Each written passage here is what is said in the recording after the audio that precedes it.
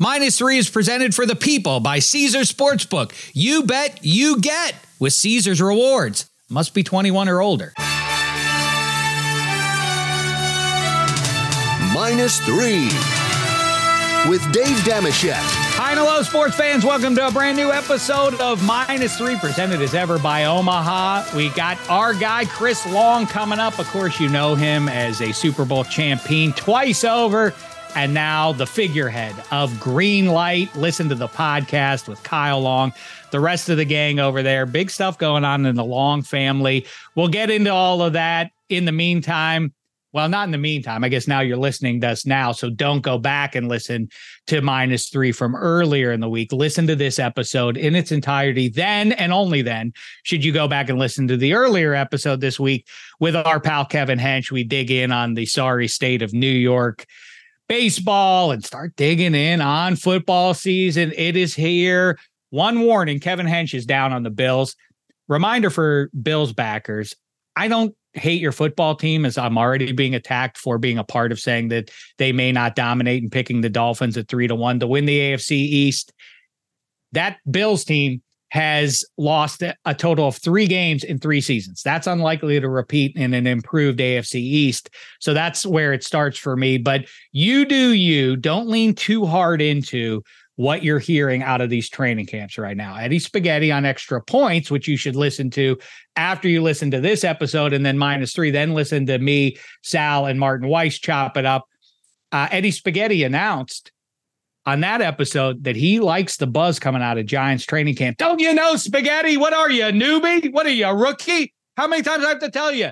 I disagree. It's all a lie. It's all a lie. Every news that you hear out of a training camp outside of injury makes no difference. Don't listen to it. Don't make wagers based on what you're hearing out of training camp. That's for sure. It's one thing if a player or a team account is like, this guy's great, they're showing highlights. But I think when beat reporters who work for publications who have been, especially the Giants, we're in a hyper focus on them. They've been fairly critical of the Giants, who've been brutal until last year.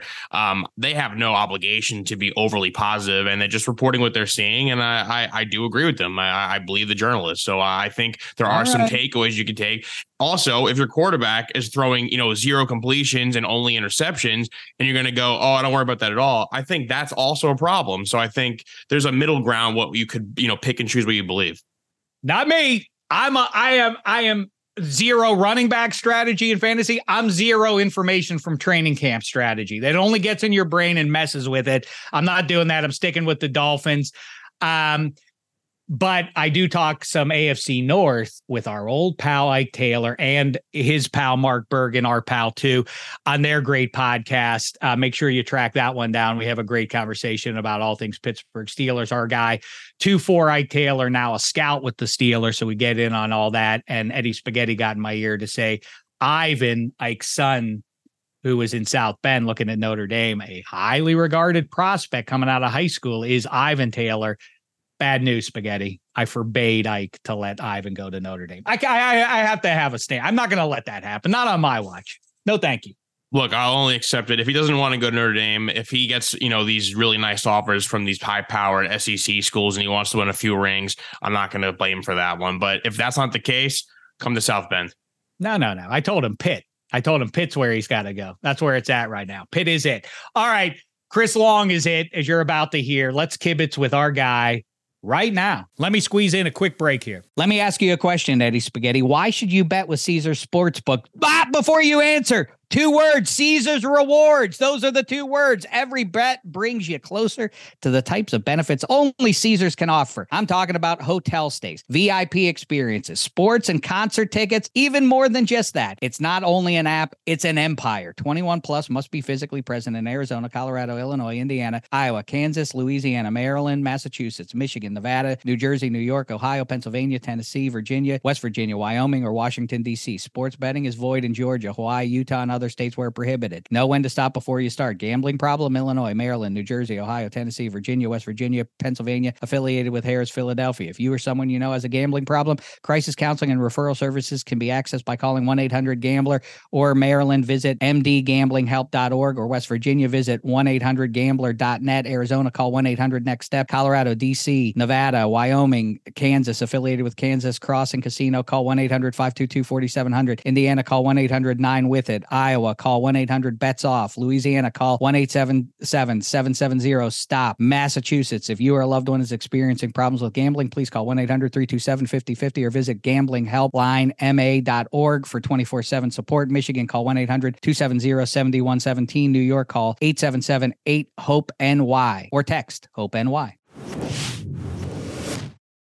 This podcast is proud to be supported by Jets Pizza, the #1 pick in Detroit-style pizza. Why? It's simple. Jets is better. With the thickest, crispiest, cheesiest Detroit-style pizza in the country, there's no competition.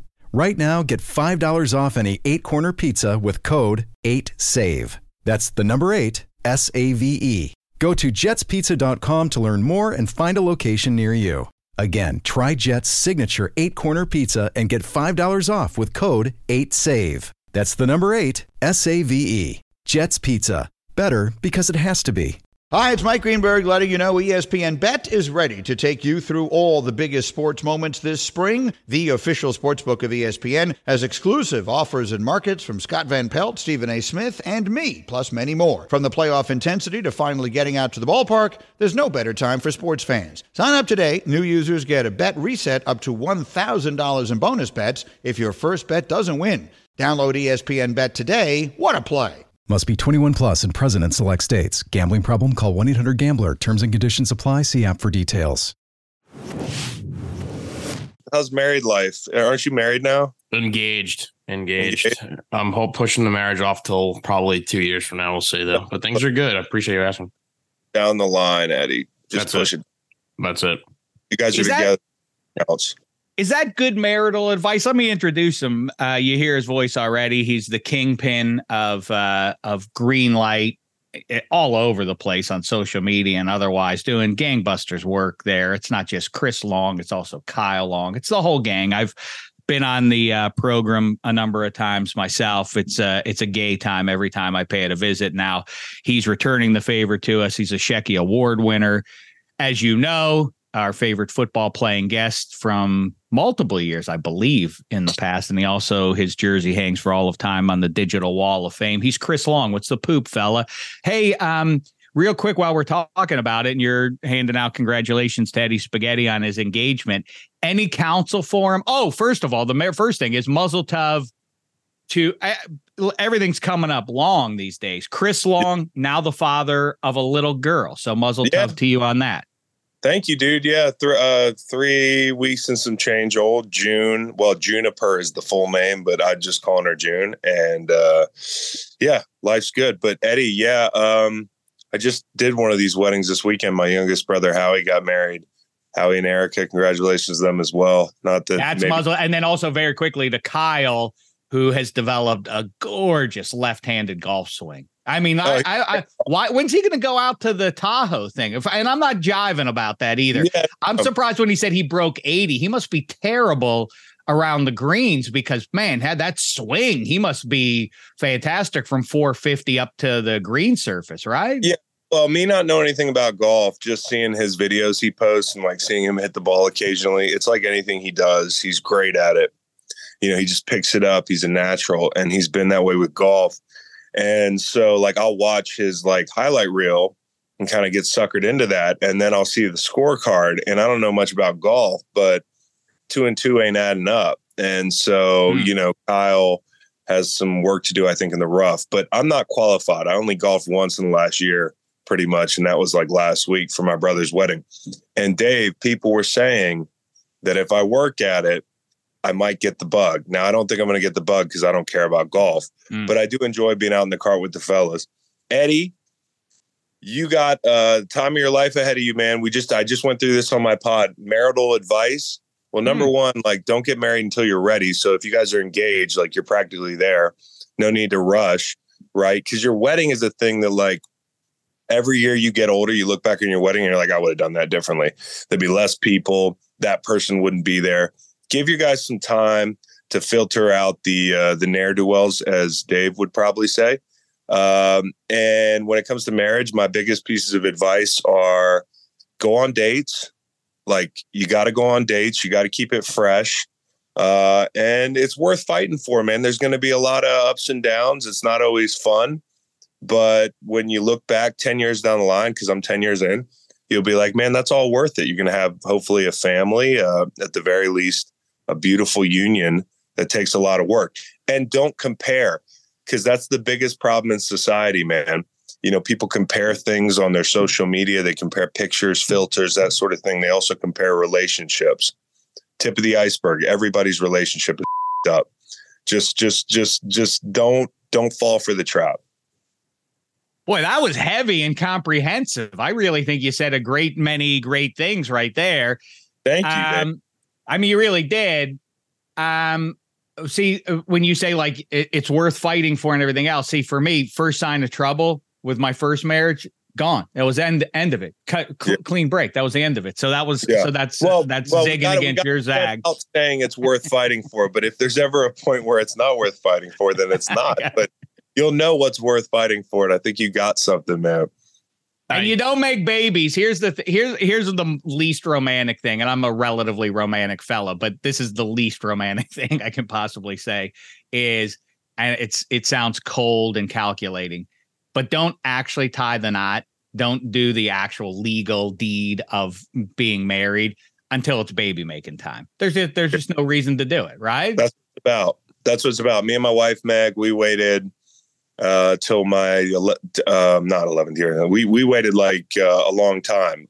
We waited probably like 7 years of like dating, and maybe longer actually. But I didn't get married until late in my career, and part of that was because I wanted to be, I wanted to start a family like after football, kind of, or in line with my retirement. So it kind of was career guided for me. But yeah, kids are the best part. And also another one, establish your routine, the things you like to do early. It's like setting the tempo in a game. You can't go into it the first year of marriage trying to be this married guy and play by the rules. Like, if you like to stay up late, if you like to sleep on a certain side of the bed, if you've got hobbies you like, make sure you go establish those hobbies. It's like establishing the run game, because 5 years in, if you try to be this married and you try to like play by the rules of marriage, there are no rules of marriage. There's a few rules of marriage, but you make your own rules on most of it. So make the rules. She'll make her rules. Set the tempo, dictate the terms of the game. Well, Chris, your advice is great. I really appreciate that. We are like, what are we now? 9.5, 10 years in almost with each other. But we just had the engagement party and planning that. And our parents both did an awesome job. It was pretty low key, just in her yard and Staten Island. We had a great time. It was like a frat party, but just like with engagement signs up. But that like planning that was so incredibly stressful and difficult. So I don't know how involved to like what percentage you were involved with decisions for the wedding, but every time we think of that comes up and we think about that and planning this and Dave, obviously you go in too, but it's like, I want to vomit every time that like, where are we doing it? What location, cocktail hour, food, this invite amount, this indoor, outdoor month. I'm like, this is just too much. I tap out. You just have to get really good at like appearing to be weighing in on the decision, but allowing her to, which is also like marriage, because they're going to be, I need you to make this decision, that decision. What should I wear? What should I like in the end, you just have to know that like ultimately your opinion does matter, but it doesn't matter. And this is one of those situations where you can take full advantage of that and just play the game, and just let her make the decisions. And keep in mind too, and you've heard me say this repeatedly, Spaghetti, is that day replaces for a lot of people something that apparently is missing in their day-to-day and year-to-year of their existence on the big blue marble. This need, like we've talked about, that princess effect, that it's the special day and planned for years on end.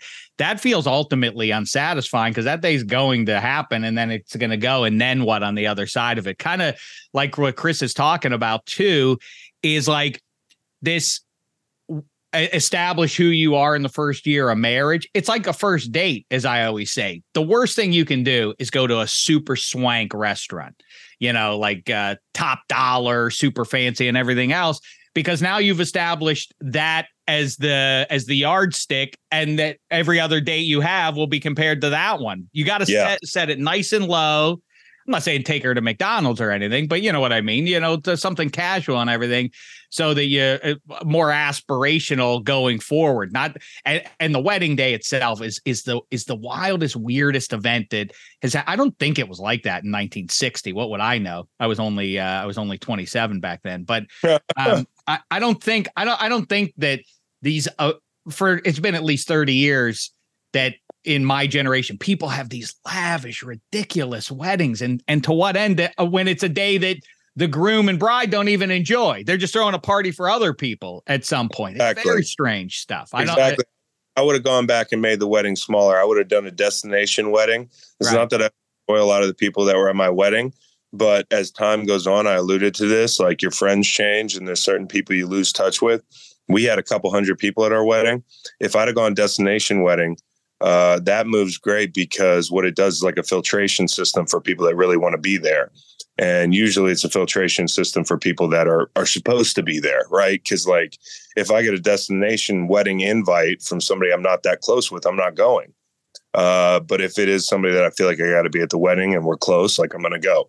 So, like I don't know how far you are down the road planning, but yeah, to Dave's point, like it turns into this thing for everybody else.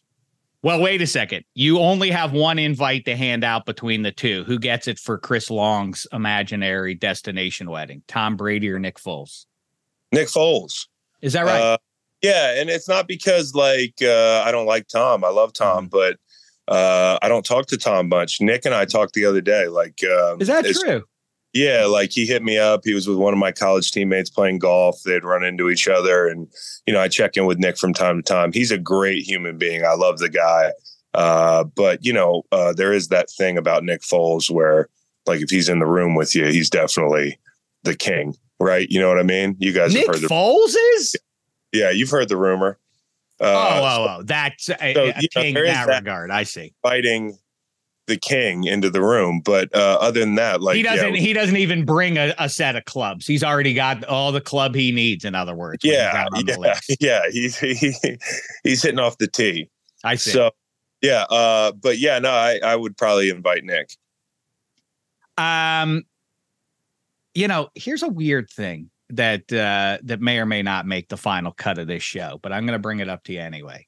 My boy is a freshman going into high school, and he's decided to play football, and they just had a football camp. And I was asking him about it, and it was a foreign experience for him. He's never got off and slept in a basketball gym for a couple of nights with a bunch of, relative strangers and everything else. And all the experience of doing that, it's a rite of passage for a preteen teenage guy, like all those moments of being on a team, including showering. And so he brings up, he's like, and then, then we hit the showers. And I'm like, what was that like? Was that weird for you to you've never gotten into a shower with a bunch of guys? He's like, yeah, would have been weird. He's like, yeah. And everybody, I had their boxer shorts on, and I'm like, whoa, wait a minute. People shower in the shower? And he's like, yeah. And I said, wait, you showered, and every kid in the shower had their underpants on? And he said, yeah, of course they did. And he's like, yeah, wouldn't it be weird? It's like there were like 10 guys in there at any one time. Like, it would be weird if we were all in there nude, right? And I'm like, it's weirder that you're all standing. I mean, it was never given an option to wear your underpants in the showers. Almost weirder to have your tidy whities on in the locker room. Maybe I'm desensitized from spending so much time in showers with like 40 grown men. Yeah, hanging brain is the way. Nobody said there was an alternative, but that's what you have to do. Have you ever heard of that before? No. I'm more concerned with shower etiquette, things like giving the guy next to you space, like picking the right shower. You don't want to shower next to, it's unfair to Jason Peters, but I always use his name because he's so big, like hit the radius on his backsplash with the water hitting him in the trap.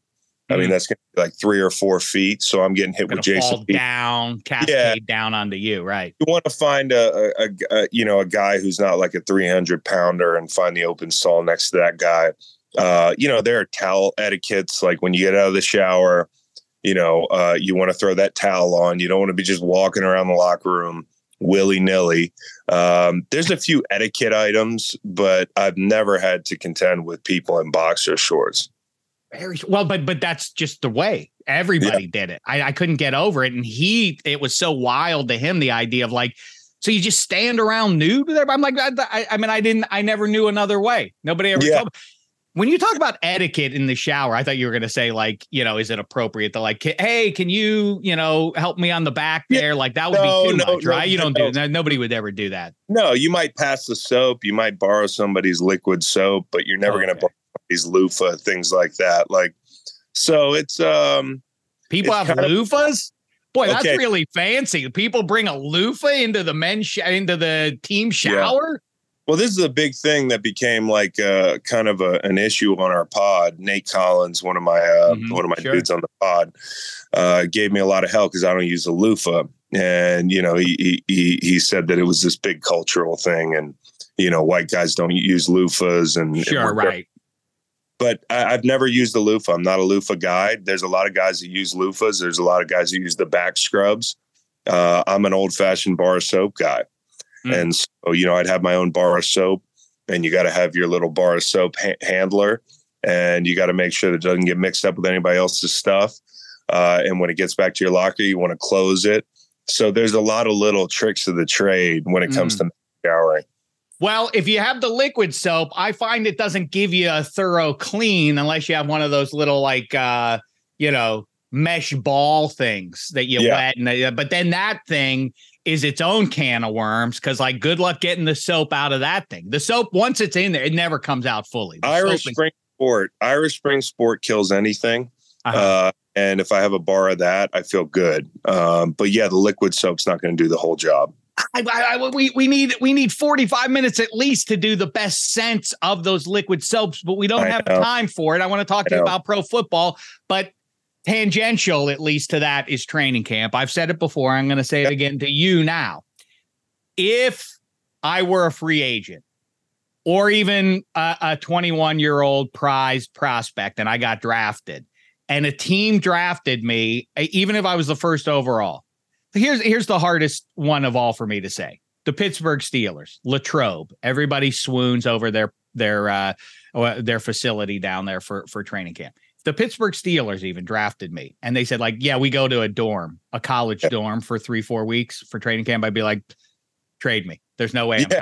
I would never a dorm room. I'm a grown man at this point. I'm not sleeping in some dirty dorm room. Yeah, that happened to me my rookie year. It happened to all of us. But we went up to Mequon, Wisconsin, which at least was temperate compared to St. Louis. I mean, St. Louis is like practicing in a hole by a river, and it's 120 degrees, and you can smell the garbage from the dump across the facility. It's bad. It's like Aaron Brockovich stuff. There's like burning trash underground, and like there's a class action lawsuit in St. Louis. So on one hand, it was nice going up to Mequon. Rams. Yeah, because of the temperature. But at night when I'm sleeping on this twin bed or whatever it is, or maybe it's a full, and I'm hearing Adam Carricker snoring, like that's not fun. And there's no furniture in the room. And, I do think like if I had a training camp, I've had coaches that were really good about this. Like we want to be at our facility. Why would we go away from a state of the art weight room? Why would we leave people's families? It doesn't make the work any more quality. If I'm 10, 15 minutes from my family during training camp, I might as well be on another planet anyways. So, like it's nice to see your family 5 minutes a day. It's nice to be able to drive home on breaks. If you do get one, like a day off in the new CBA, like now you've got a day off, you got 2 days on or whatever it is. Back in the day, it was just practice. So especially now with the more free time guys have, I would definitely want to be on location. Good. So I'm on the right track. That would stink to have to go to dorm room training camp, and people would accuse me of not loving ball enough. It's not functional. It's just one of these traditions. And I get why people like it. It's like a going away as a team and that sort of thing. But, maybe do that for like a week. This is what we're in the window now of like Jim Schwartz with the Browns announcing like, hey, we want to lead the league in passion, loving football, loving ball. Yeah. Mm-hmm. I've talked to some guys. Eddie Lacy was probably the personification of like, give me the paycheck. That's why I'm out here. But how prevailing an issue is this? Guys don't love playing football. I mean, it seems like at this point you must enjoy doing it, or else you wouldn't have made it this far. Is that a real plague in the NFL these days? Well, I didn't always love playing football every time I played football. Like, you don't have to love football every time you play football. I think you've got to have a why, like a motivation. And it doesn't necessarily have to be that you enjoy football. Like for me, it was competing. Like I loved competing. So while I hated individual period, or I hated watching film of practice, the same cut up over and over again until 10 p.m. until we're dismissed at camp. Like I hate all those things. I hate meetings. I didn't always like practice because I thought sometimes it wasn't pragmatic. Like we were working too hard, too close to the game or that sort of thing. But I always loved competing. I bet that goes over with the head coach. Hey coach, we're doing way too much here, man. Can we pull it back a little bit? Well, I mean, that's battle of today's NFL is like players have more say so and they go to vets. And like, I can remember Doug Peterson used to pull us in the leadership council and say, do we need to back off today? Usually he's going to put us in pads anyways, but like 1 out of every 5 times he might say, okay, I'll throw you a bone. Like the problem with practice sometimes is coaches have to see every look. And the only way they're going to see every look is they need bodies to do it.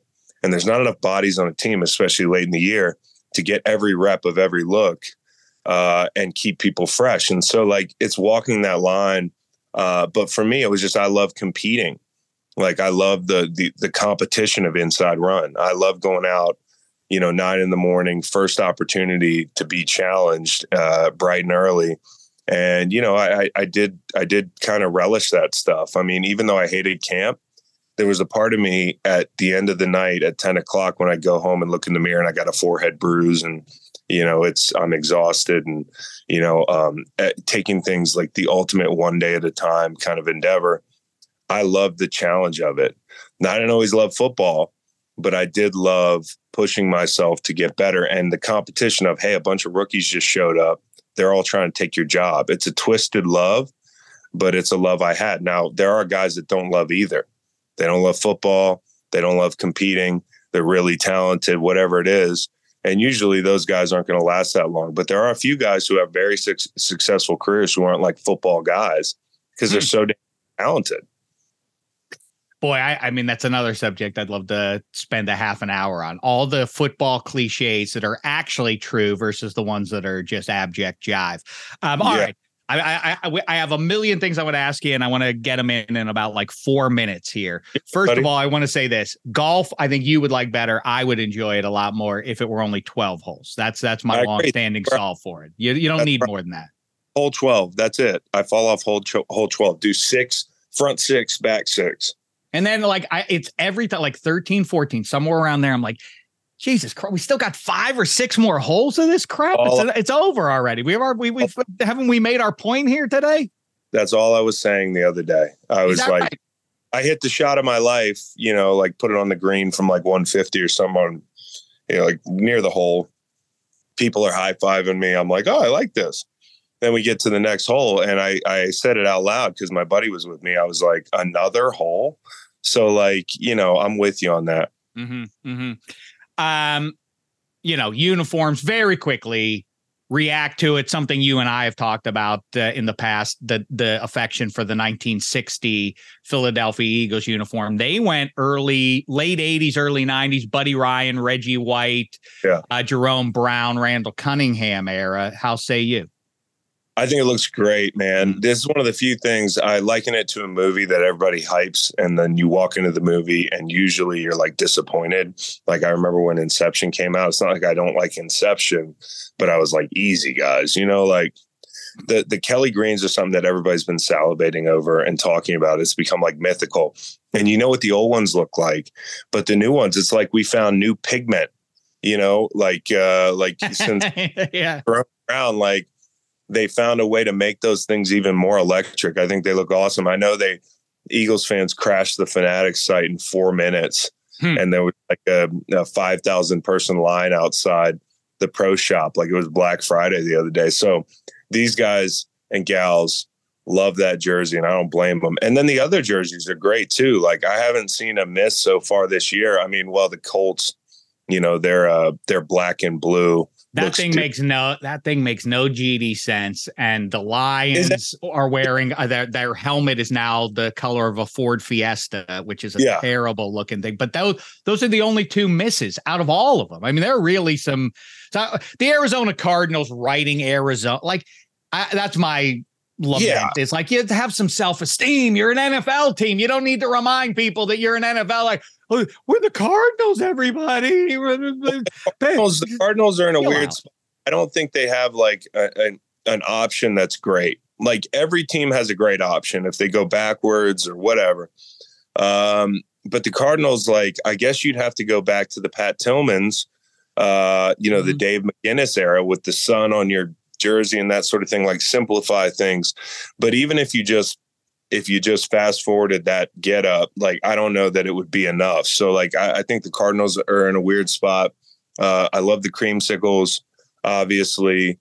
Everything else I've seen this year has been really good. Like the Seahawks look awesome. I think that's maybe my winner out of all these grand unveils. I think the Seahawks I'm the most excited about, just because they got so sideways with that sea foam and then the Navy. And you think back, I'm the weirdo who highlights, like all time highlights are ruined for me when the other team is wearing a hideous getup. Like it's like the Washington Generals effect on watching a Globetrotters highlight or something. Like I hate that Emmitt Smith broke the rushing record against the Seafoam Seahawks. That same thing. Steelers won Super Bowl 40 against the Seafoam. And it's like, crap. Wouldn't that have been cool if they'd been wearing their nice uniforms? Yeah, no question. There's some definite stinkers in there. I mean, and you talk about highlights. They're there forever. So let's get it together, guys. I could tell you the story. When I think about dorm room, a tip of the hat to my old man, a man of honor to his dying day. He went to his grave with the story of the time me and him went to the dorm room when he was the pit doctor, and we went there in Marino. And his roommate were burning tree with a couple of local coats. No way. Oh, it's a longer story than all that, but it was way. It was the best. I was a very little kid, but who is it? Hold on, Doc. Hold on, Doc. Hold on a second. Like, how big's this dorm room, Dad? Like, how long did it take them to get to the door? And they finally opened it up, and the room was filled with smoke. It was two girls on the bed. He just went up a notch in my book. He had sounded like an incredible person, but this takes the cake for me. Take that, Nick Foles.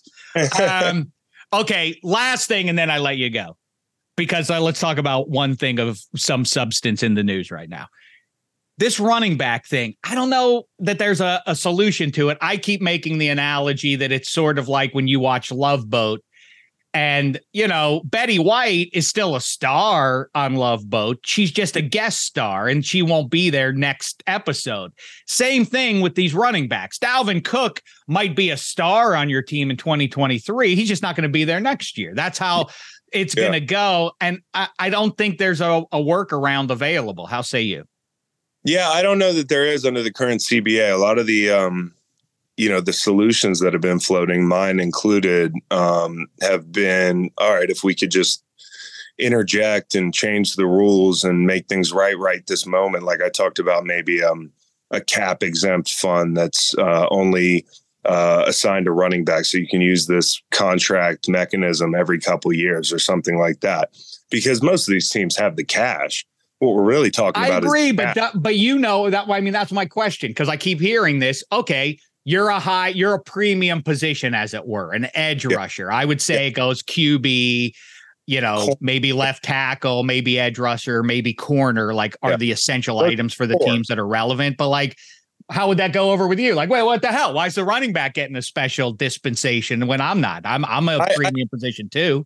I'd be fine. I don't count people's pockets, like I don't. Like, I also understand these guys are playing the most brutal position, the one that's changed the least from, yesteryear. I mean, like there's not you can't protect running backs the way you can protect quarterbacks. Run game is less important now, but it's still important. And I think, when you look at stats about the last 14 Super Bowl winners, only one of those players made over $2.5 million, I believe, and it was Marshawn Lynch. He's the outlier. Derrick Henry being worth his contract is the outlier. And then you talk about Christian McCaffrey and Alvin Kamara, who I think are probably worth it. They get involved in the passing game. So when you talk about like a Jonathan Taylor, he's good in the screen game. He's not a great protector, like picking up blitzes and that sort of thing. Like there are limitations to his game, relatively speaking. Now he's a great player. Another problem we have is I don't know what Jonathan Taylor's asking for. I have a feeling I know what Saquon Barkley was asking for. I know in December they were like $1.5 million off. And who knows if they'd actually made up that distance, if we'd even be having this big like Zoom call fest, this mobilization of an entire position group. So, the fact that we're that close, and then Saquon talking about I didn't sit out because next year, how am I going to ask for $15 million? Where what he probably wants next year. I think when you look at these running backs, it's undeniable that I feel bad for them, but it's hard for me to think of a solution. And that's the hard part. But the Indianapolis thing is like taking it to another level, like putting a guy on NFI. You're actually cutting your nose off to spite your face because, number one, Zach Moss just broke his arm. So now you've got a guy with 68 career carries carrying the load for you with Gardner Minshew or Anthony Richardson playing quarterback. And then on the other side of things, free agency. I mean, you think about Jim Irsay's erratic behavior and then this maneuver, like who's going to want to go play for the Colts? And then the third and final. That was really a bizarre, unforced error. Yeah, as you say, like, why did you do that? Why did you go on social media or wherever else you first did this, Irsay? Really weird behavior. Yeah, it is. It's weird behavior. And, you think about the risk that it poses having a 23-year-old kid running like a team's, Twitter account, because that's a thin line between like all hell breaking loose from a PR standpoint. Weirdly confrontational with a guy who's like, hey, I want to get paid my worth and everything else. And that rhetoric from the player side, which I think the world kind of understands. Even Colts fans are like, yeah, listen, that the attrition of that position, the beating and everything else, for the owner to announce his opinion and to denounce his star player is a weird move for an NFL owner. It's a bad look. And above all else, even beyond this, like it just shows how, Jim Irsay is going to do Jim Irsay. And like it's got nerve wracking to have him with the entire public relations, deal at his fingertips for a major organization, even though he owns it.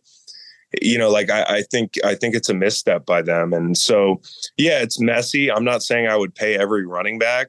I'd probably pay Saquon. It depends on what Jonathan Taylor would want. I think, and this might just be me watching Josh Jacobs run the ball. Like it's hard for me to believe, and this is a compliment to him, that he can keep going at this pace.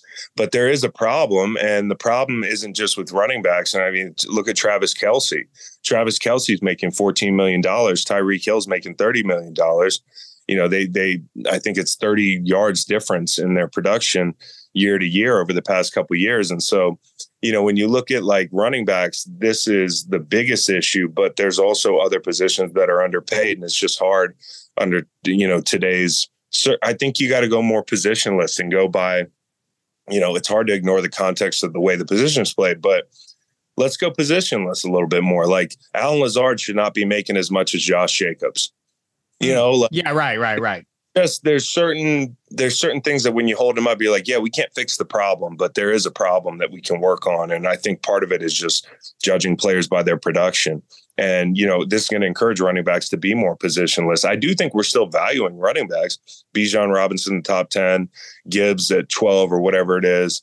We've seen big contracts. Like somebody was still willing to give up all those assets for Christian McCaffrey. Okay, that is to me the best evidence that the running back faithful have on their side is.